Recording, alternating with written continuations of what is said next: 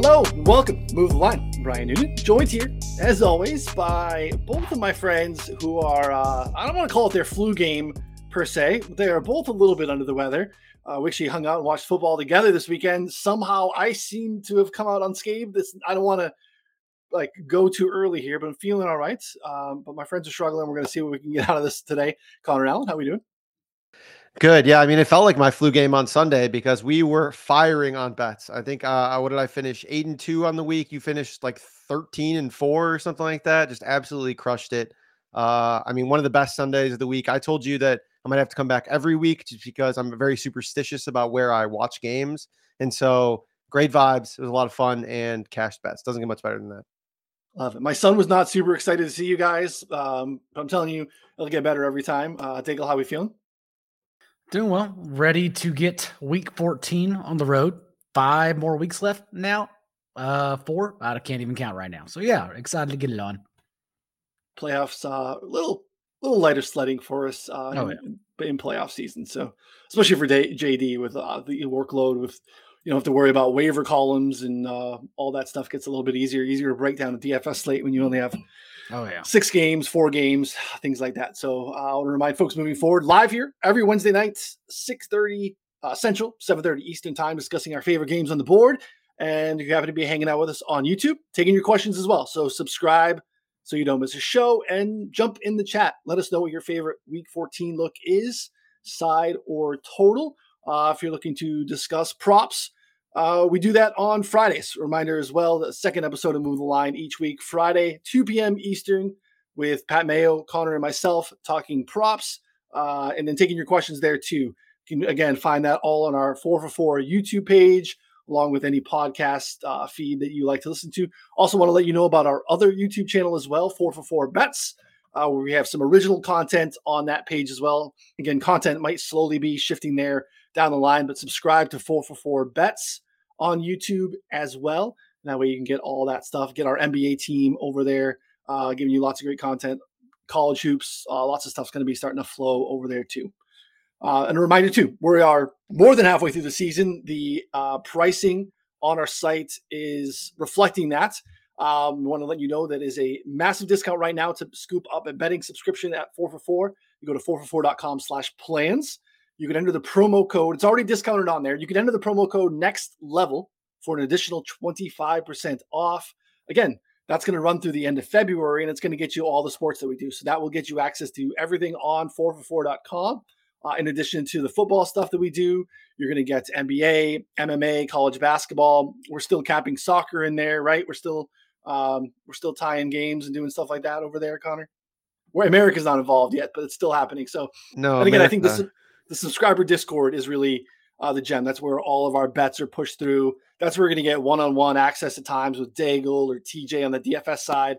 Lots of great stuff going on there. If you're in any of the pick'em games, Prize Picks, Underdog, Vivid, which Connor continues to print money, we have specific channels there as well. And again, like pushing all of the bets through there on the Discord. So massive discount there. Promo code Next Level, 25% off. All right. Thursday's crap, we're going to skip it. We're going to jump right into the good stuff on the weekend, and we will start in LA with Miami against the Chargers here. Let me take a look here and bring up what our lines are. We've had a little bit of movement. This has been different in some spots.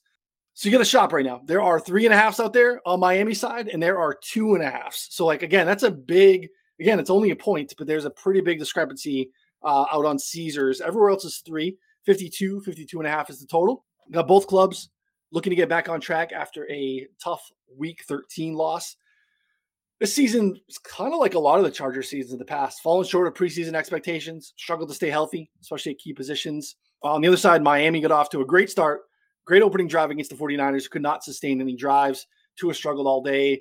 Niners did a great job rushing the passer, pressing Tyreek and Waddle at the line of scrimmage made it a little bit harder for them. Unfortunately, the Chargers don't have those dudes to execute that 49ers game plan. Theoretically, it sounds great to be able to run it back, JD, but give me your thoughts on these two quarterbacks that are also always linked because of where they went in draft.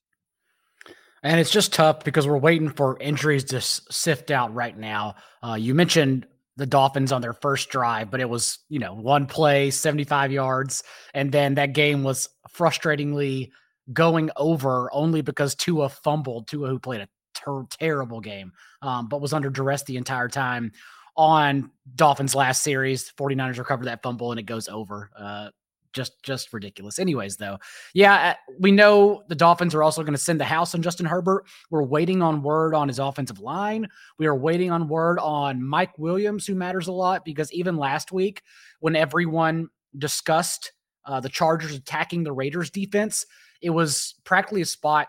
I even got off of him in DFS and told everyone to fade him in our Discord chat. But I think that's why also the Raiders or the Chargers team total had plummeted over a field goal by the time kickoff happened Sunday, was because of their offensive line and just knowing they can't move the ball, even against the Raiders pass rush without Corey Linsley at least. So just a lot I'm waiting on, honestly, here for this game. Not really a lean right now on it. Yeah, great point. The offensive line issues are obviously massive. Mike Williams, obviously impactful here too. Connor, where are you at with this one? Yeah, I mean, my biggest push was towards the over. Like, I really wanted the over at 51.5 here, but to Daigle's point, we have Linsley, who's still in protocol. Pipkins did not practice as well. I mean, I think that, all things considered, if those guys play, and like you said, getting Mike Williams back, should have a ton of success through the air against the Dolphins. Top 10 in defending the run, but bottom 10 in defending the pass. And the Chargers defensively are kind of the opposite. Bottom 3 defending the run, kind of middling pass defense. But I think kind of having that, versatility and like possibility of running the ball a little bit more, which Miami did not have last week against the Niners, and be able to like utilize that a little bit more, I think is pretty massive for them. So kind of being able to like jam it down their throats and go through the air, like I think it would be a great bounce back spot for them. And so if we get like all those guys healthy, like I'll definitely be smashing the over 51.5. As of now, though, I think that everything's about right. I was a little surprised to see 3.5 point favorites for the Dolphins. I know that like the Chargers offensive injuries are big, but I mean, your road 3.5 point favorites, that's saying a lot. I kind of thought that like 2.5 or 3 was about right. Yeah, 2.5 currently on Caesars. And Dingle, what do you make of that, right? Miami should be able to do whatever they want offensively here. They could skew run heavy if they decided to. And we saw a little bit of I don't know if you want to call it a changing in the guard, but we saw a lot more Mostert last week than maybe we thought. Jeff Wilson definitely in the mix still. But again, Chargers have really struggled to stop the run all season long. What do you take from that mix last week? And again, we're just waiting on Teron Armstead. I don't want to have any confidence in Miami if we don't get Teron Armstead here, but at least we know the Chargers pass rush is not as significant as the 49ers, literally league high, the best pass rush, the best defense in the entire league. So it is a different matchup for sure. I would lean the Dolphins, but again, I just worry about, for an over, I worry about the Chargers carrying their weight, and maybe they don't have to, but it just seems like every week we keep making the Chargers to be what they aren't. Even, this season now, Justin Herbert's 35th in depth of target, and he's dealt with a lot of injuries. So maybe that changes if Williams comes back to play alongside Keenan Allen. But yeah, I'm just kind of waiting for this one to play out. And to your point, I think Jeff Wilson may have still been injured. The fact was, either way, they couldn't get the run game going. Like, yes, Mostert out touched Wilson 7-1, but even then, it wasn't significant in anyone's direction. Like, no one was impactful there. So I don't know. I just chalked it up to Wilson still being a little bit injured from his calf injury suffered against the Texans. Yeah, I mean, obviously a softer landing spot here to come in and be able to get something going on the ground if there was a clear emergence for one of these guys really differentiating. Maybe there's something to that. I mean, we thought maybe it was a little cramps, maybe it was cramping calf, but I'm not sure what you're laughing, Connor, you have a take there. No, we just got a response from one of our fellow colleagues in our group chat. Sorry, keep going. Something else. No take there. All right, we'll keep moving to the next one. We have NFC East club here. Our battle with the Eagles on the road in New York against the Giants. Basically sevens across the board. FanDuel's got a juiced 6.5. If you're looking to get down on that, we have 44.5 total in this one. I think the last week tie against the Commanders, it's like a soccer thing, right? It's like when the U.S. tied England, everyone celebrated it as a win. So we get super excited about that. I think with the way the playoff picture is going to come down to whoever wins that next week matchup between the Commanders and the Giants, like that tie could be very, very meaningful. It's interesting to see here. Yeah, just the Giants, though. I mean, we've talked about it at length, considering what they have going on in terms of both sides of the ball, the injuries. This is one of the worst pass offenses in the league in terms of just skill sets. Brian Daboll and Mike Kafka deserve a ton of credit for how they continue to keep his team afloat. despite all the injuries here and really limited pass catching core. They're going to have their work cut out for them against the Eagles. I mean, we've been trying to fade, whether it's receivers or quarterbacks that are going against the Eagles all season long. One of the best pass defensive units in the league. You can get at them on the grounds. They get some reinforcements here. Did a great job slowing down Derrick Henry last week. And then when you go to the other side of the ball, the mismatches, I think, are even more vast. Connor, I'll let you get started with this one. Yeah, I like the Eagles here. I think that, Jordan Davis returned last week, but only played 6 snaps. I think he gets worked back in slowly. But even when he was playing his most, he was still in like a 30 to 40% kind of guy. And I just think there's another tough spot for the Giants, who've sputtered with the banged up offensive line. Saquon Barkley continues to be cooked. Shout out to Daigle there for that one.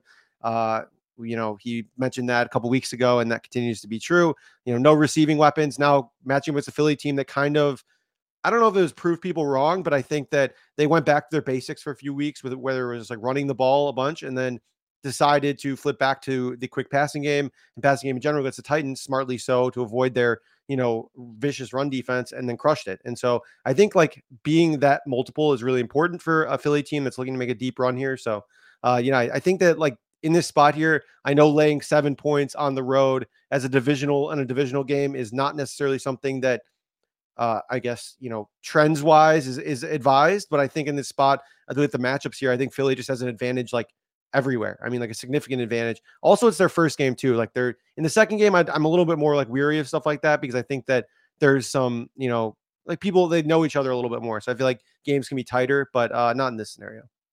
It just is a great matchup, as you said, for the Eagles, because we know Wink Martindale is not going to stop blitzing. They're going to send the house at Jalen Hurts.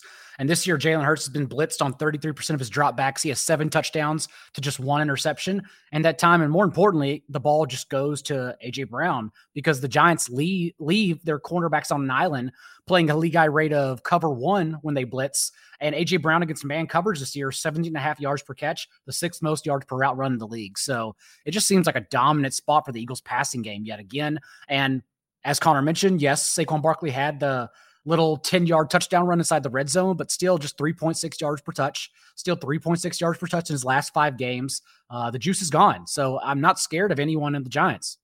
Or anyone in the comment section of any social media platforms who want to fight you on Saquon not having juice, which I think is a good time. Imagine rooting for an embroidered piece of cloth. Imagine.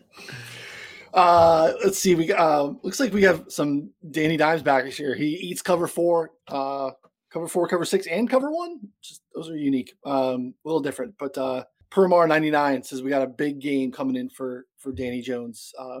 Again, maybe statistically, maybe in fantasy at the end of the day, but probably gonna have to come in garbage time. He's gonna need someone to kind of help him carry it and get there. Whether that's a Darius Slayton or Richie James or Isaiah Hodges, like I don't have a lot of faith here.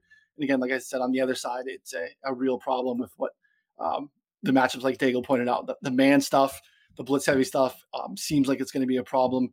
Early down success rate, always a key when handicapping a game. Not a super predictive thing, but obviously very descriptive in hindsight when you can look at it. And the gap here is about as wide as it gets. The Giants defense, worst first down defense in the league. Philly is the second best offense in the league on first downs, and they are good both on the ground and passing the football. Giants equally bad in defending both those things. So, you're going to need a dominant Saquon performance. You're going to need a dominant Danny Dimes. I think the juice 6.5 on FanDuel, I think, is a really good look. To Connor's point, like I don't mind the 7, but I'm probably willing to pay the -120 on the 6.5 just to keep it under the key number. Yeah, no, for sure. Also, I do want to bring this up here, just a little bit of a tangent, but Pat Conniff in the chat said, hey guys, do you have a plus 1100 future that I can get 90K on? He's referring to the Darren Ravel puff piece that came out earlier today, talking about the bettor who bet a 3rd grade teacher who put $90,000 on an 1100 future to win $1 million. And he said to have had no inside information and is just betting, normally he said he's, quote, a degenerate. And this kind of stuff pisses me off because it's like an obvious glorifying, betting and like just degenerate gambling for people who like most people don't have that kind of money. And I don't know how this guy has money because no 3rd grade teacher makes enough money in their early 20s to have 90K liquid. And, so either he's working for a betting syndicate or is a trust fund baby. And either way, the way Darren Rovell covered it is an absolute joke. It's kind of like goes back to the parlay pat stuff where they covered that guy, made him look out to be like this god and like have all these, inside info, and, he's a loser. He's broke. And so like, this kind of stuff is really dangerous for the industry and just a bad look. So, Rovell, go hide in a hole. Pat, thank you for bringing this up. I thought it's hilarious. And Joey Knish did a great thread on Twitter, just absolutely roasting Rovell because, it doesn't make any sense. So. Yeah, I laughed. I thought that maybe that's what you were looking at too, and maybe got your giggles going. But $90K for a teacher is absolute wild. So yeah, we're definitely missing some follow-up questions there from Rovell. But again, no disrespect to you by bringing it up, and we're talking about it, or we're giving Rovell all he wants, which is it's like the Stephen A thing.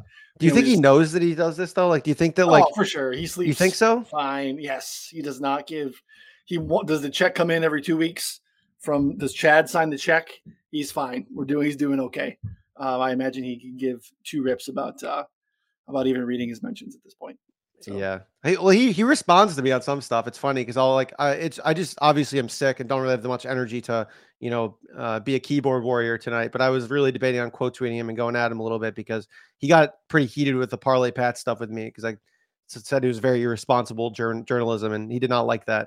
So I think he cares a little bit more than that. But yeah, I think to your point, he's making a shitload of money, and I respect that at least a little bit. All right, next, another divisional matchup. We have AFC North here. We have Cleveland on the road in Cincinnati. Looks like we have basically sixes across the board. FanDuel, again, a little off market, 6.5, though it is juiced towards Cleveland here. It's plus 100 to take the Bengals in this spot. 47 is the total. Again, everywhere else is 47. FanDuel, 47.5. They are a little off market in a couple of spots here.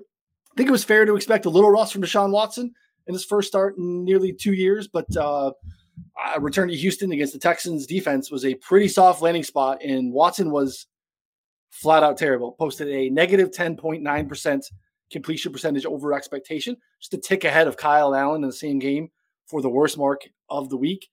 Now you get a road game in division against the new divisional foe in Cincinnati, who continues to scoff at us and their supposed difficult strength of schedule. They are playing really good football, and they present a much more difficult matchup for Watson and the Browns this week. He's going to need a ceiling game to compete with the Bengals with the way they're playing right now. They got curb stomped in Cleveland just a few weeks ago, and I'm sure they'd love to return the favor here. That was a Jamar Chase-less Bengals team. They are just a different team. No surprise with Jamar Chase, who looked 100% healthy in that game last week. Watching that back, I think is absolutely fine. He was probably really close to playing in Tennessee, but they did save him, and he looks good. Mixon coming back as well. I mean, Samaje Perine's played well in his place, but should be an interesting one here. Daigle, what are your thoughts? I think it's more about the matchup that the Browns defense doesn't offer the Bengals offense, and that's what I look to. Since the Browns still bottom six or top six in explosive rushing plays allowed, 10 plus yards on the year, still top 10 in explosive passing plays allowed as well. And what we got was a not limited Jamar Chase at all. Ran a route on every single drop back except 2 of them for the Bengals. Not to mention Joe Burrow now with 20 carries in his last 2 games as they are getting him involved more with their legs. So even if Joe Mixon were to return and halt the rapport, the chemistry this team has right now with Samaje Perine and being a more conservative but thus efficient offense like the Chiefs play, I don't think it matters here against the spot against the Browns defense that still remains one of the worst in the league. So yeah, I do like the Bengals to cover here.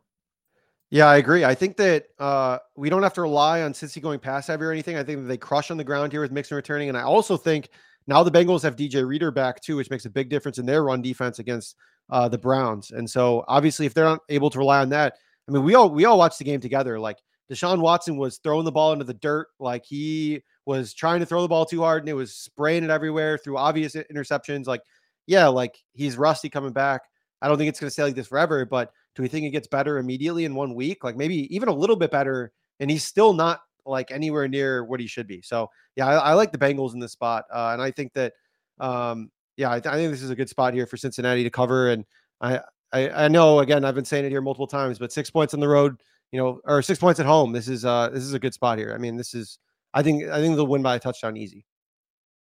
Yeah, I do like the edge here. Again, thinking of, you talked about it too. It's the second time in the division. Sometimes you get a little bit familiar with each other. But this is a very different Bengals team with Chase in the lineup. And again, I think because they got beat up so badly there, I do think that helps a little bit here. And again, like the Bengals will continue to have a difficult schedule. They really can't let up at all.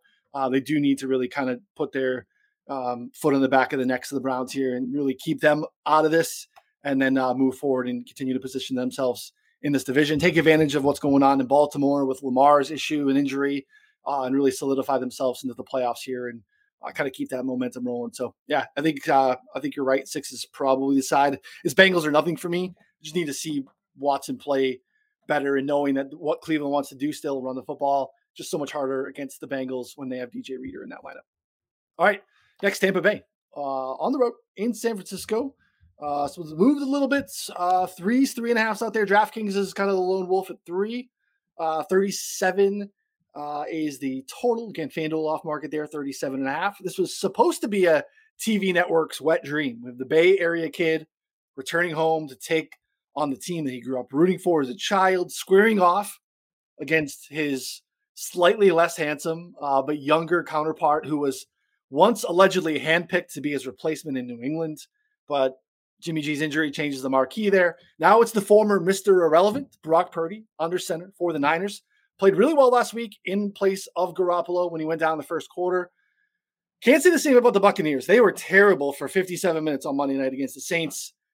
Brady kind of saved them at the end. Again, bad coaching on the Saints side with punts and deciding to, target Marcus Callaway on a slants on 3rd and 1 to stop the clock and even allow that to happen. Kind of a mess. This was 6.5 in the look ahead market with Jimmy G, and now 3s down there with Brock Purdy. Daigle, what are your thoughts? I don't know why this got down to 3. The 49ers should be at least 3.5 and laying the hook here. You also have a short week for the Bucs traveling, as you mentioned, to the Bay Area. And this Bucs team is miserable. Like, even in winning that game, 17 points, they haven't reached 23 points in 8 consecutive games now. It's not an offense genuinely you fear. Even Todd Bowles this past game, they had that instance where they were down by 2 scores in the second half, and they were on New Orleans' 40, and they punted the ball in 4th and short. It's just absurd, like how bad this Bucs team is. So no, I have no respect for them.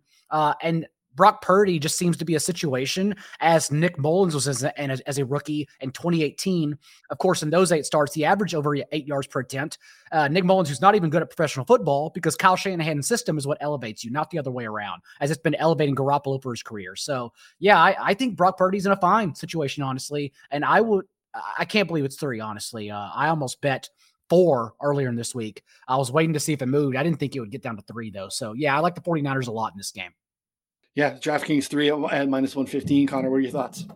Yeah, I guess my concern with this game is I just don't know. I don't really see a path for either team having like a ton of sustained success here, like offensively. And I think a lot of that, I mean, for sure on the Tampa Bay side, like we just struggled mightily for 95% of that game against New Orleans, now facing a much tougher test against San Francisco.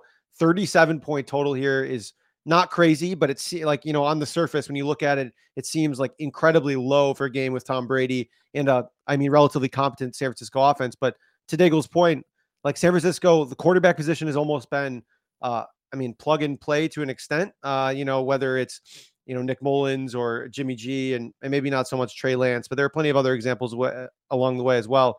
So, but Tampa Bay's defense has been pretty solid. I mean, 8th in DVOA, like I just don't know.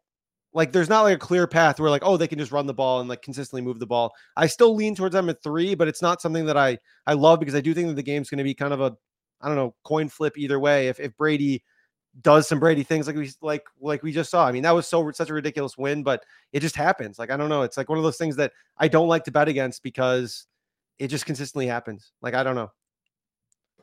Is that fair? Yeah, it's interesting. Yeah, no, it's fair. It's I'm with Daigle. My natural reaction is the same. Like, I don't expect it to be the same line as Jimmy G, but I also do think that, like, we all kind of know Jimmy G, right? He's limited but very serviceable, and it's more about a plug and play system. And we've seen, like Daigle mentioned, other quarterbacks come in here and just they always lead the league in yak by a big way. Jimmy G is always up there in EPA completion percentage over expectation. A lot of those things are scheme stats.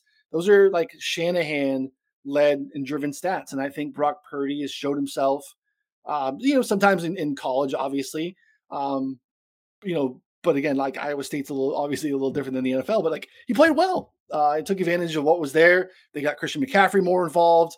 A little bit harder to do that. Like Tampa Bay's been really, really stout at defending passes to running backs. They have really good, David and White can obviously both, cover the perimeter and spawn that field pretty well. But again, I feel good about what they have going on there. I like this matchup quite a bit. So yeah, I kind of think the 3 is the side for me. I don't know, like before it happened with the Rams and they fell apart, like Packers a little bit too. Like we've kept waiting for these NFC teams that we thought were going to be those guys coming into the season.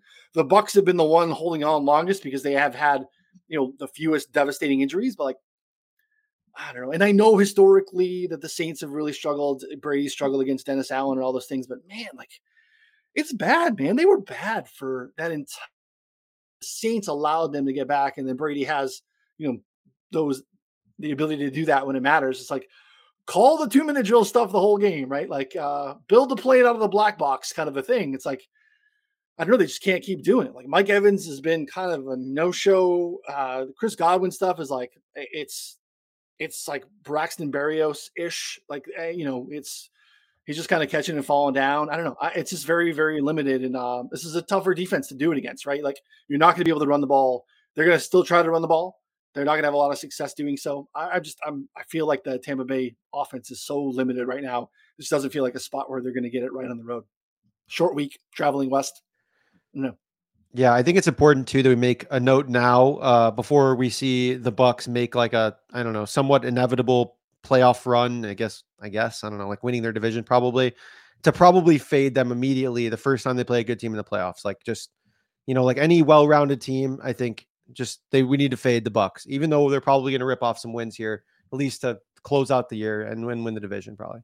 I think right now, wouldn't they play the Cowboys? I think so.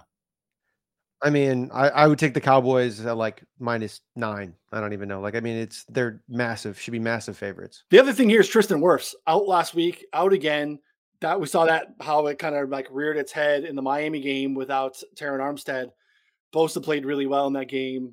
Eric Armstead is back for San Francisco as well. It came back last week. So like, I don't know. I think that they're still going to be able to collapse the pocket. We know Brady does not want to get hit anymore. He's 45. He's got a new hot young girlfriend. He's trying to make sure that he's, keep it upright and keep it moving. He's not trying to, get laid out in the field in San Francisco. So again, some of this stuff can be noisy. Statistically, Tampa Bay 4th in DVOA against the running back position, 5.1 targets per game, 18.7 yards, which is by far the fewest in the league to the running back position. Again, I know that Christian McCaffrey is very much a guy that can break a lot of molds. And love to see him getting a lot of work. And again, the quick stuff is what Purdy did really well last week. I imagine he does it again here. Just worth noting that Tampa Bay has done pretty well at stopping now. All right. Next, again, divisional games. We got 2 more to finish up. The Jets on the road in Buffalo. Let me get the freshest lines here on this one. Make sure we are relevant here. I'm surprised this one's out a little bit. Still 9.5 across the board. MGM down to 9, and that's flat at 110. 44, 43.5 is the total here. Jets won against Buffalo a few weeks ago, and it felt like that might be, in hindsight, one of the flukiest wins of the season, especially with Zach Wilson under center. Perhaps it was. But again, you can't argue the Jets are playing better football right now. Defense is terrific. Mike White has been able to get something going, at least with Garrett Wilson, and turn that team into at least a credible offense. Really struggled on third downs against Minnesota. They were 3 of 16, terrible in the red zone. And yet they still had a chance to win late in that game. Buffalo on the other side, coming off of back-to-back Thursday games, a little rest advantage here, handled the Patriots pretty comfortably on Thursday night. Josh Allen really struggled in the first meeting. They spied him all game. He did manage to get 2 rushing touchdowns, but 0 touchdowns through the air, through 2 picks, just 205 yards passing. Connor, I'll let you get started here in this matchup. 9.5 basically across the board in the Bills. Yeah, it's interesting because if we go back to last season, this was actually, the death to Mike White game where he threw 4 picks and, there was some, obviously rumblings about him kind of keeping the job here. And, it didn't happen. He played horribly and, threw 4 picks, but the key there was that they got in such a hole that he had to dig them out of. And so they without that happening, which is what did not happen last time, they basically just were able to let Zach Wilson just make easy throws, run the ball, play good defense, and they came away with the win.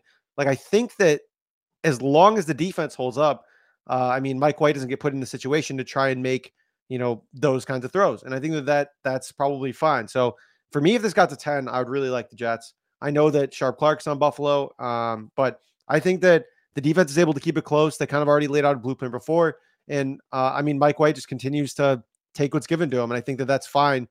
They already were able to, again, kind of lay out that blueprint against them last time with doing that rather than just forcing it. So I don't know. Maybe I know it seems like I'm going to get some sharp action here, but I lean towards the under 43.5 or 44. And then the Jets here at 10, if he gets there. It really just comes down. Yeah, it really comes down to how Mike White fares, honestly, because as Connor mentioned last year in this spot, the Bills were the number 1 pass defense DVOA. This year, they're number 7, which is still a little bit of a margin between those two rankings. Also, Bills, because of their injuries, and that's really all you can chalk it up to, the 7th lowest EPA per dropback since their Week 7 bye. That's why in 2 of their last 4 games, they've allowed 2 300-yard passers. It was 2 of 3, and then they ran into Mac Jones. And whenever your running back leads your team in targets for 4 consecutive games, that is not a testament to his talent. It's an inability to scheme offenses, whatever the hell the Patriots were doing. So we can't even really take away anything from the Bills' performance for that game. But at the same time, Von Miller was the biggest key here because that allowed the Bills to lead the league in defensive snaps with 4 pass rushers or less. And against 4 pass rushers or less so far this year, Mike White is 40th in completion rate, 31st in yards per attempt. And so it's going to depend. If they need to feel like they can blitz, Mike White has been tremendous against the blitz so far, actually. Because he gets rid of the ball so quickly and dumps it off to his running backs who are now carrying a 25% target share combined with him under center. So we'll just have to see. I think the Von Miller injury could be pretty key here. If you told me to lean one way, yes. Like Connor, I do actually lean towards the over. I think we get a slower paced game with James Cook, Nyheim Hines, and Devin Singletary essentially being the focal points of the offense in order to dump off underneath. Yeah, it feels like too many. I don't have any interest in backing the Jets, though I do think it's probably the worst side. The right side. I still want to see a little bit more from the Bills. I still think this is an elite team. This is a top 5 offense that has somehow pretty much all season been a bottom 6-7 offense inside the red zone. That feels unsustainable to me. When you're that good, and we know you're coming that good into the season, you're that good last year, you can't get it going in the red zone.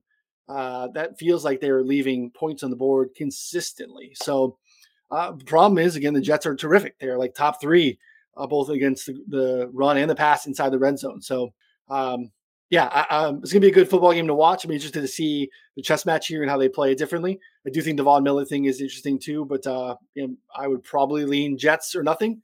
But it's just not a side that I want to bet here. Backing him on the road in December. So I think the Bills are going to just kind of flip the switch at some point, and then all of a sudden we're going to be hanging 35 a game on people because they're moving the ball up and down the field and then settling for field goals way too frequently. So, yeah, and I know some people might talk about this as a teaser leg too because it's kind of in that zone. For me, I'm still I think it's too rich even at that point because I think that the Jets, I think that they could win. In some scenarios, there's a reasonable path to that happening again. Whereas a lot of 9-point favorites.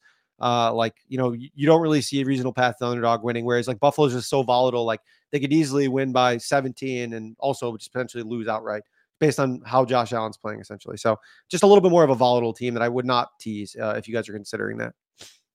Yeah. Even 9.5, we're not getting them through the 3. No, so it's, you definitely would want that to be 8.5 to even consider. And to Connor's point, Jets are definitely a live dog in this spot. All right, another spot. We don't want field goals. We want some offensive fireworks. We have Minnesota on the road against the Lions. Obviously, we've lots of line movement here. Lions painted 2.5 across the board, 52.5, 51.5 for the total here. Again, Twitter's lost its mind this week. Could not possibly fathom how a 10-2 Vikings club could be underdogs on the road against a 5-7 Lions team. Does Lions continue to move that way? It was available in look aheads. The Lions were +3. And now we're not 2-3 yet on the other side, or even through the 3, which would be a substantial move. But again, we are, Detroit short favorites now at 2.5. It's a rematch of a really close week 3 contest. Vikings won 28-24. It really shut down Justin Jefferson. Again, like we've talked about, the Lions defense has made a lot of improvements. I think you can still get him in the secondary, but just 3 catches, 14 yards for Jefferson in that matchup. I think we have another close, high-scoring game here. It is interesting, too, when you look at some of the teams that the Vikings have played. And I know everyone's looking for reasons to talk about the Vikings and how they're, in a ton of one-score games. And my least favorite thing to do that we do in the Twitter analytics sphere is talk about how one-score games and like, oh, here's the team's record if they lost all of their one-score games instead of winning all. And it's like, they won by 7. Like maybe they were like a straight up like pick 'em. Why are we even doing this? It's so stupid. Like save your time. Stop asking someone on the graphics team to make you a graphic for that crap. It's so dumb. I know that it like normalizes over the course of time, but like just pretending that like one-score games could like be a coin toss the other way is really, really, really, really lazy analysis for like it just goes to like you don't watch football games and you just look at stat stuff. Like that's so dumb. Anyway, look at some of the teams that they've played. They played some tough defenses. Jets last week, New England, who again we all agree isn't as good defensively as their statistics are, but still an above average defense. Dallas' defense is terrific. Buffalo, Washington, those are both on the road. They've played really good defenses of late, at least really good secondaries, and have still continued to kind of hang. This is a lot softer of a spot for them to kind of get things going here. So I'm interested to see where this one's moving. I love what we're seeing from this Lions offense. I think when Amon-Ra is out there, they are a top 10 offense. Swift popped up on the injury report today, Daigle. But again, when he's out there, they can do a lot more. That's interesting too. Give me your thoughts on this one. Vikings also running the second highest rate of zone defense, and Amon-Ra is actually 4th among all wide receivers in yards per route run against zone coverage, averaging 10 targets and 32.5% of Detroit's targets in 5 games without T.J. Hockenson now this year. But for the Vikings, I just look at how bad their defense has been. That's where the focal point is for me. The Lions are scoring 31.5 points per game over the last month, and in that same time, the Vikings are allowing 29.5. And not total, but they're averaging in their last 4 games 8.5 15-yard gains through the air per game. Like 8.5 per game, 15-yard plays just through the air, not even on the ground, including that, is absurdly poor pass defense. And so I think the Lions are going to have a lot of success here, honestly. You also mentioned about DeAndre Swift popping up in the injury report, but we also know with him getting back involved now, coincidentally, his first week off the injury report since week 1 this past game, he out-touched Jamal Williams for the first time since week 1 as well. But the Vikings, we know, are also top 3 in yards per attempt and receiving yards per game to opposing running backs through the air. So Jared Goff is finally getting some tag team partners here to go along with Amon-Ra St. Brown. I look at the total and I say, okay, on one hand, the Jaguars didn't help us out at all, and it was still a no contest last week. Like that game totaled 54 points between the Lions and the Jaguars, with the Jags throwing for less than 200, scoring only 14 points. At the same time, though, my only concern here is, yes, Kirk Cousins has played tougher defenses, as you mentioned of late, but at the same time, like the Lions, as we know, are a top 6 defense in snaps for man coverage, and Kirk Cousins has been piss poor against man coverage this year. He's attempted the 6th most passes against man, and he's averaging the 7th worst EPA, completing just 50% of his passes for 6.5 yards per attempt, and the same touchdown rate as Russell Wilson, 2.3% against man coverage. I do think we're going to get some points from the Vikings, perhaps through Dalvin Cook, since we're still attacking Detroit's front 7 on the ground, and because Justin Jefferson actually is still averaging, since they traded for T.J. Hockenson, 3.3 yards per route run against man coverage, just blowing it up. We've also seen the Lions get absolutely smoked by slot receivers now for basically the last month.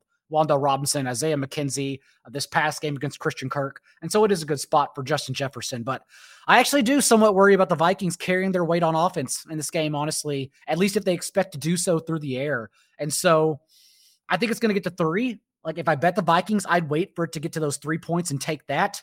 But either way, yes, I guess I would lean the over. I don't know. It's a weird spot, honestly. I know you had some thoughts because I know this is be a big DFS spot based on the total. So, yeah, Connor, what are your thoughts here? I think it's going to be an interesting matchup. I was surprised to see Justin Jefferson get shut down here. I remember having a Justin Jefferson over ticket first time these two teams met, which probably not surprise you. But yeah, I mean, feels like a great spot for him to get right. And obviously, I think if the Vikings do get there and deliver and do the things we need them to do to push this game, he's got to do it. Yeah, I think the good thing about like kind of the man zone splits is something that I've been learning, throughout the years. Like even the teams that play a ton of man, like Detroit's only playing man 35% of the time. So like I think that there's still enough room where maybe like on a play-to-play basis, maybe it makes Kirk's life tougher. But like the explosive nature of their offense and Detroit's, I guess, lack of stopping explosive plays, I think can kind of like feed into Minnesota and like how them still having success here. So I like the over. I think it's a good look with the Lions defense. I mean, playing better, but I still don't think is very good. The Vikings defense, as Dago mentioned, just especially bad. 31st in explosive pass rate on the whole season, has just been getting like routinely rinsed, on a week-to-week basis. And this Lions offense has been playing awesome. So I think that either one of these teams kind of driving scoring is very much in play, and both teams are capable of kind of like playing catch up or playing and like keeping up there. So I really like that. And, I think that at this point, like 51.5, you're seeing in some books, it's like open to 53, 51.5. I think that's like a good spot here. So yeah, I like the over here. Third consecutive game lines are at home as well. Yeah. Bink King, congrats on the Bink and being a King. A couple of guys here talking about the game being slowed down, running more. It just doesn't match anything we've seen from either of these clubs from a pace standpoint. They're both top 8 in situational neutral pace. And basically, regardless of the situation, trailing first half, second half, like these guys both press into pace. So I don't think we're going to see a team, try to slow the game down. I think that just the way this game is going to work and the way these teams interact with each other is going to be just a lot of play volume. And, they could both run the ball and have success doing so. But not necessarily always slow the pace down. It's not necessarily how it always works. You don't always bleed the clock just because you ran the ball in the previous play. So, yeah, I think it's going to lead to some exciting stuff here. All right, what else? Anything on the board for you, Connor, that we didn't touch on here that you like this week that you want to talk about real quick before we wrap up? Yeah, I thought Seattle minus 3.5 was a bit short. I just feel like this is a pretty solid spot for them. Against at home against Carolina. I made this closer to 6. I just think they're a far superior team at this point all around. I know Carolina coming out of their bye. Seattle struggled a little bit last game, against the Rams at times. But, I just genuinely think that like they're a significantly better team and that this is kind of a good bounce back spot here. I mean, outside of like their loss to Tampa and then came out of their bye and then, barely beat the Rams, I still think they're a much better team than the Panthers at this point. So I like them at 3.5. What do you got, JD? Not as big of a card as last week, but I also laid 3.5 on FanDuel for the Titans over the Jaguars. To me, again, it just comes down to how bad this Jaguars defense has been. And that was the trend heading into last week against the Lions, which is why I was heavy on the Lions money line. But the Jaguars defense now since week 6, 290 passing yards, 27.5 points per game, which the passing yards is important because I don't know what's going on with Derrick Henry. 2.6 yards per carry over the last month has looked miserable, but we don't even need Derrick Henry here. I think Ryan Tannehill single-handedly covers this line, so I do like the Titans. Yeah, I like the Seattle call. I like the Titans call too. I want to get your thoughts, Connor, on Clark posted Houston, which again, oh man, it's a massive number. You won't find me betting that. Yeah, I mean it's a huge number, right? Like it feels really squared to lay 16.5 on the Cowboy side. It also feels maybe a little like intentionally contrarian to take the 16.5 because it seems like it's just a massive number in the NFL these days. But I don't know. I'm not necessarily like, oh, they're going back to Davis Mills, and that instills a ton of confidence in the Texans side. And again, I know that what the Cowboys did was maybe a little bit noisy and fluky. Like they turned it on real late and had defensive touchdowns and stuff like that. But like they are capable of doing that. I don't really know how they are slowed down by maybe a Texans team that played their Super Bowl last week a little bit, right? With, Watson coming to town. And if they played their Super Bowl, they got murdered in their Super Bowl. As the Texans, they're going to get murdered in their Super Bowl. I mean, as someone who bet the Texans last week, and again, the Browns scored, 27 points, and none of it came on offense. Like, there were no offensive touchdowns in that game. Like, that shows you how bad the Texans are. Yeah. I mean, look, I think the right side is like, whatever, Houston plus 16.5 in terms of like, I don't know. I mean, because I think that they'll be able to run the ball at least somewhat well. Dallas's run defense is not that good. So they have at least a path to like doing something. And I think that this game just like probably doesn't end up very high scoring because they probably run the ball, don't end up like finishing in the red zone. And then Dallas just does whatever they want. So that's kind of my issues. Like maybe they can like kind of limit the game, increase, variance, like keep it tight and maybe lose by less than 17. So that's like my take on like how it covers. But in terms of like them keeping pace, like if Dallas scores 30, I mean, all they got to do is score like 14. Like, I don't know. I mean, I guess that's possible. I guess they can get there. It was interesting to see, but who knows? We'll see. The one that's interesting to me is the Monday night game with New England's being favorites in Arizona.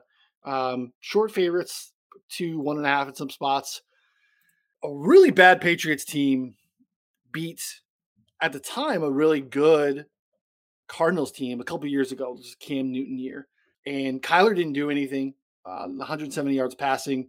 Only ran 5 times for 31 yards. And we know that you can run on New England historically with rushing quarterbacks. So like my first instinct was Kyler rushing here, right? Because New England's playing a decent amount of man. They're starting to blitz a little bit more later in the season than they were early in the season. Again, just feeling like, man, the Cardinals are probably the right side here. Daigle, do you have any thoughts on that matchup? Again, they're getting healthy. I mean, what they used, Hollywood Brown came in, like, I don't know, seeing another week of having Hollywood back, Hopkins back. I don't know. I feel like that's probably the right side. They're at least an interesting teaser, like, because you can get them through 3 and through 7. But any thoughts on that matchup? I don't think so. I know it's off the DFS slate, so you probably haven't dug into it. Well, it's not that either. It's just the fact that I don't like either of those offenses. I don't trust either play caller. So I have in a fantasy league, I have Jared Goff or Kyler Murray, and I think Jared Goff genuinely could outperform Kyler Murray. So I haven't really looked at that one yet. Yeah. I mean, like I literally started breaking this down and I was like, oh, well, I have no faith in Arizona's offense to expose New England's defense more. And I have no faith in New England's offense to do anything against Arizona. But I also don't think that either defense is particularly good. So it's like, what matchup edge do we really have on either side? I don't know. Not a whole lot, to be honest, in my opinion. Plenty of time to break down a Monday game. We do that on Monday morning because everyone loves to bet the island games. Are New England out of the playoffs? We can't let them into the playoffs. They're not going to make the playoffs. Okay, good. Okay, let's say if they're on the brink of sneaking in, like they are, like they're in the mix. Eliminate seeds. Yeah, they're in the mix. Their schedule actually down the stretch was the only team that had a more difficult schedule than the Bengals down the stretch. So they'll work their way out of it. Yeah, they're not a playoff team. I tried to tell Raul this a couple months ago where he told me to not lose the faith. Oh man, he wanted to tell me that they're a playoff team and that, we're getting the momentum going. They're just not. Like, competitive, probably for the most part in every game or most of the parts of every game, but this is not a playoff team. So they don't need to be rewarded for the playoffs. They need to understand that they need to be punished for their wrongs this year. Go back to the drawing board, get some offensive minded coaches, figure something out, and see if you can maybe recapture some of what Mac Jones did really well last year, because none of that has been seen very often this year. So not been pretty. All right. Some good fantasy questions in the chat. We appreciate you guys hanging out. It's a betting show. Daigle does a DFS show, and we have other fantasy shows. They'll probably have more stuff around, helping you pick 2 guys here, or projected ownerships or stuff like that. I haven't spent a ton of time on that on a Wednesday evening at this point in the week. So plenty of time to get to that later. Again, that's why you subscribe to the 4for4 channel. You get notifications for all the other great content on the site. So again, don't forget the 4for4 bets channel on YouTube as well. And Next Level is the promo code you want for 25% off of our betting subscription at 4for4. Go over to 4for4.com/plans and get access to that. So for Connor and Daigle, who did a great job when they were sick, I'm Ryan. We'll see you next week.